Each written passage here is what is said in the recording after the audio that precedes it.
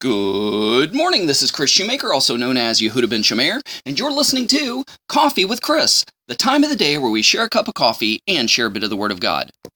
We are currently on our fourth Sidra, our fourth Aliyah of this Torah portion of Behar, which means on the mount, and it's taken from Leviticus chapter 25, and we're going to be dealing with verses 25 through 28.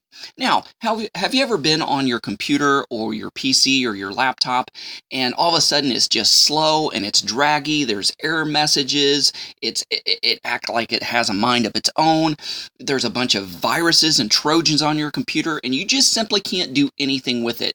You've tried, virus protection. You've tried getting, computer guys to work on it.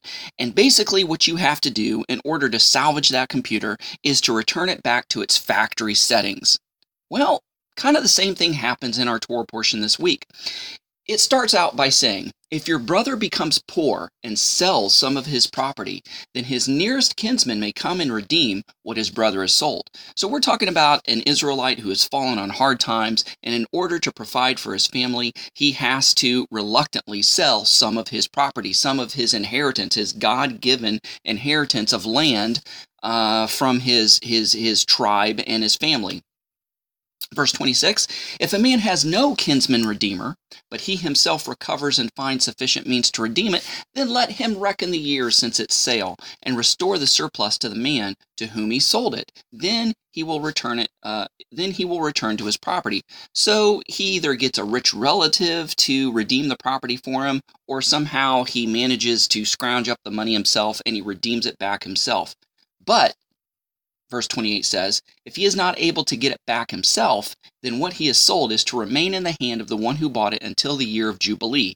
So really, depending on when the year of Jubilee is in regards to the sabbatical years, he could be waiting up to 50 years in order to get his property back. But ultimately, his property will revert back to him. In other words, the economy, the inheritance, everybody's property, the land, all reverts back to factory settings.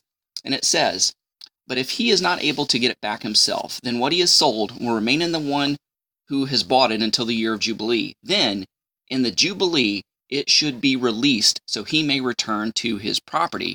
Now, it's interesting that, we see the exact same thing occur in Revelation 21:1.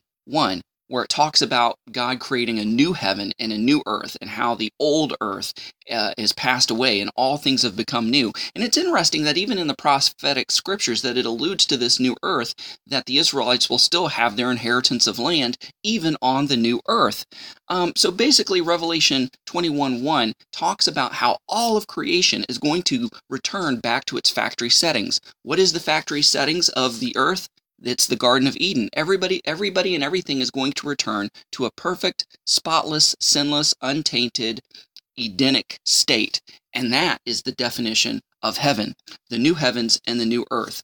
So basically, what we read here in Leviticus chapter 25, verses 25 through 28, this ensures that God's inheritance to the tribes stays within the tribes and the families. No matter how many times things change hands, it will return every 50 years, and things basically will return back to its factory settings. So don't lose all hope. No matter how bad or how corrupt things get, we always have that future hope of everything returning and reverting back to its factory settings in the time to come. So, in the end, no matter what happens, we win.